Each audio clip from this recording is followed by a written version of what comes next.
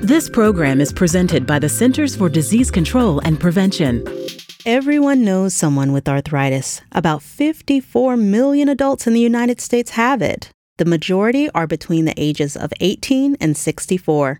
Arthritis is a leading cause of disability and causes pain, aching, stiffness, and swelling of the joints. Many people with arthritis have diabetes, heart disease, or obesity. Arthritis can make it harder to manage these conditions. It is not a normal part of aging. Physical activity like walking, swimming, or biking may not seem like the logical choice when you have arthritis pain.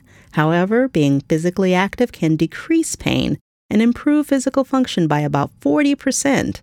Still, 1 in 3 adults with arthritis are inactive.